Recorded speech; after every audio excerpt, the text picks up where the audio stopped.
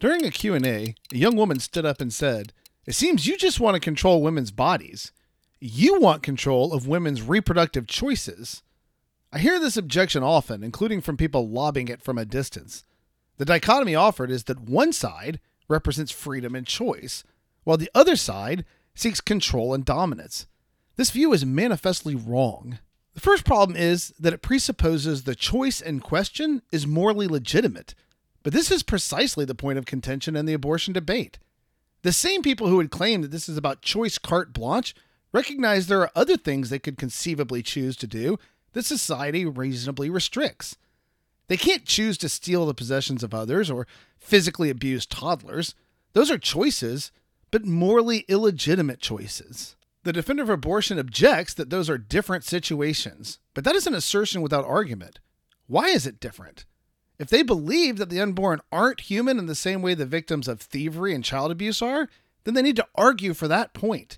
They need to answer the objective question of what exactly the unborn is, rather than simply assert what they subjectively believe the unborn isn't. Do they believe the unborn offspring's location inside the mother or use of her body are the compelling factors, even if the fetus is fully human?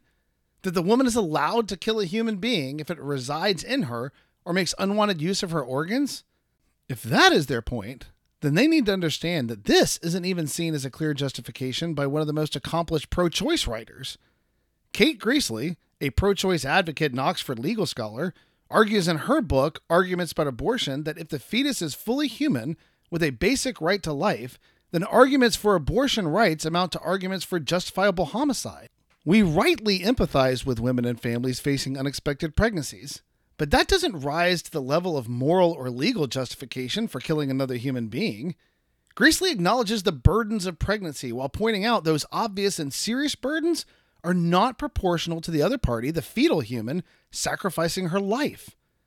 One of the foremost defenders of the pro-choice position recognizes that if the fetus is a full member of a human family, then we are morally and legally justified restricting that choice just as we do other morally illegitimate choices. That means we all have to answer one single question. What is the unborn? Another problem is in the claim that abortion choice necessarily empowers all women, while the pro-life view seeks some weird moral hegemony. Consider the different views. The pro-life view is an inclusive view of human value. All human life ought to be treated with dignity and respect. The motivation behind the pro-life efforts isn't control. If someone warned me that I couldn't kill my children when they were toddlers, it would have been nonsensical to reply, "You want to control my household." Of course they didn't. They wanted my behavior within my household reasonably morally restricted. I could do all sorts of things in my household, but that one choice violated the right to life of others. Among all the various choices I could make, this one choice was off the table. It is the same with abortion. The inclusive view of human value doesn't seek dominance. It seeks respect.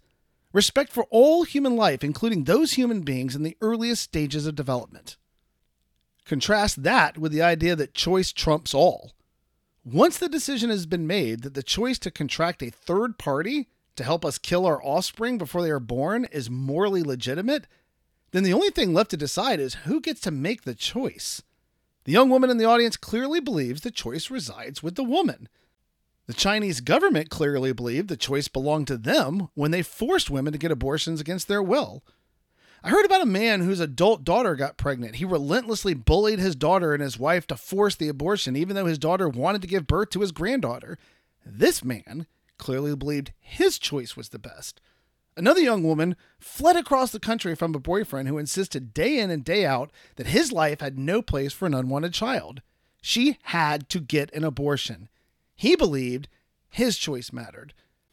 I know from my time in pregnancy centers that this type of pressure isn't rare and can lead to women choosing abortion. There are very few studies on how often women are coerced into choosing abortion in the United States.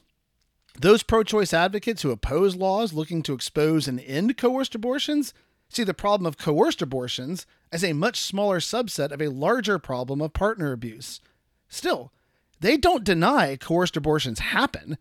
Consider this excerpt from an article at Rewire News. Dr. Elizabeth Miller, A medical doctor and associate professor of pediatrics at the University of Pittsburgh has been researching domestic and sexual violence issues for more than 20 years. She told TAI that while her research has uncovered some evidence of coerced abortion, there is not enough data to show it being a pervasive problem. What can we discern from that excerpt? Women are being coerced into aborting children they want to have, but I guess it is a small enough percentage that they are just taking one for the choice team? I really don't understand the dismissive attitude some pro-choice advocates have for this issue. I'm not surprised by it, but I don't get it. The pro-life position is simple. No human being is free to destroy another human life without extreme justification. Once we embrace the idea that abortion is a morally legitimate choice, we open the door for all sorts of people to try to exercise their will on the matter. Women get to make their own choices, except when they don't. The greater point is that abortion choice hasn't empowered all women. It has fully empowered one thing: the destruction of innocent human lives on an incomprehensible scale, and some women, along with their unborn offspring, have become its victims. This has been Jay Watts with Merely Human Ministries. Check us out at merelyhumanministries.org.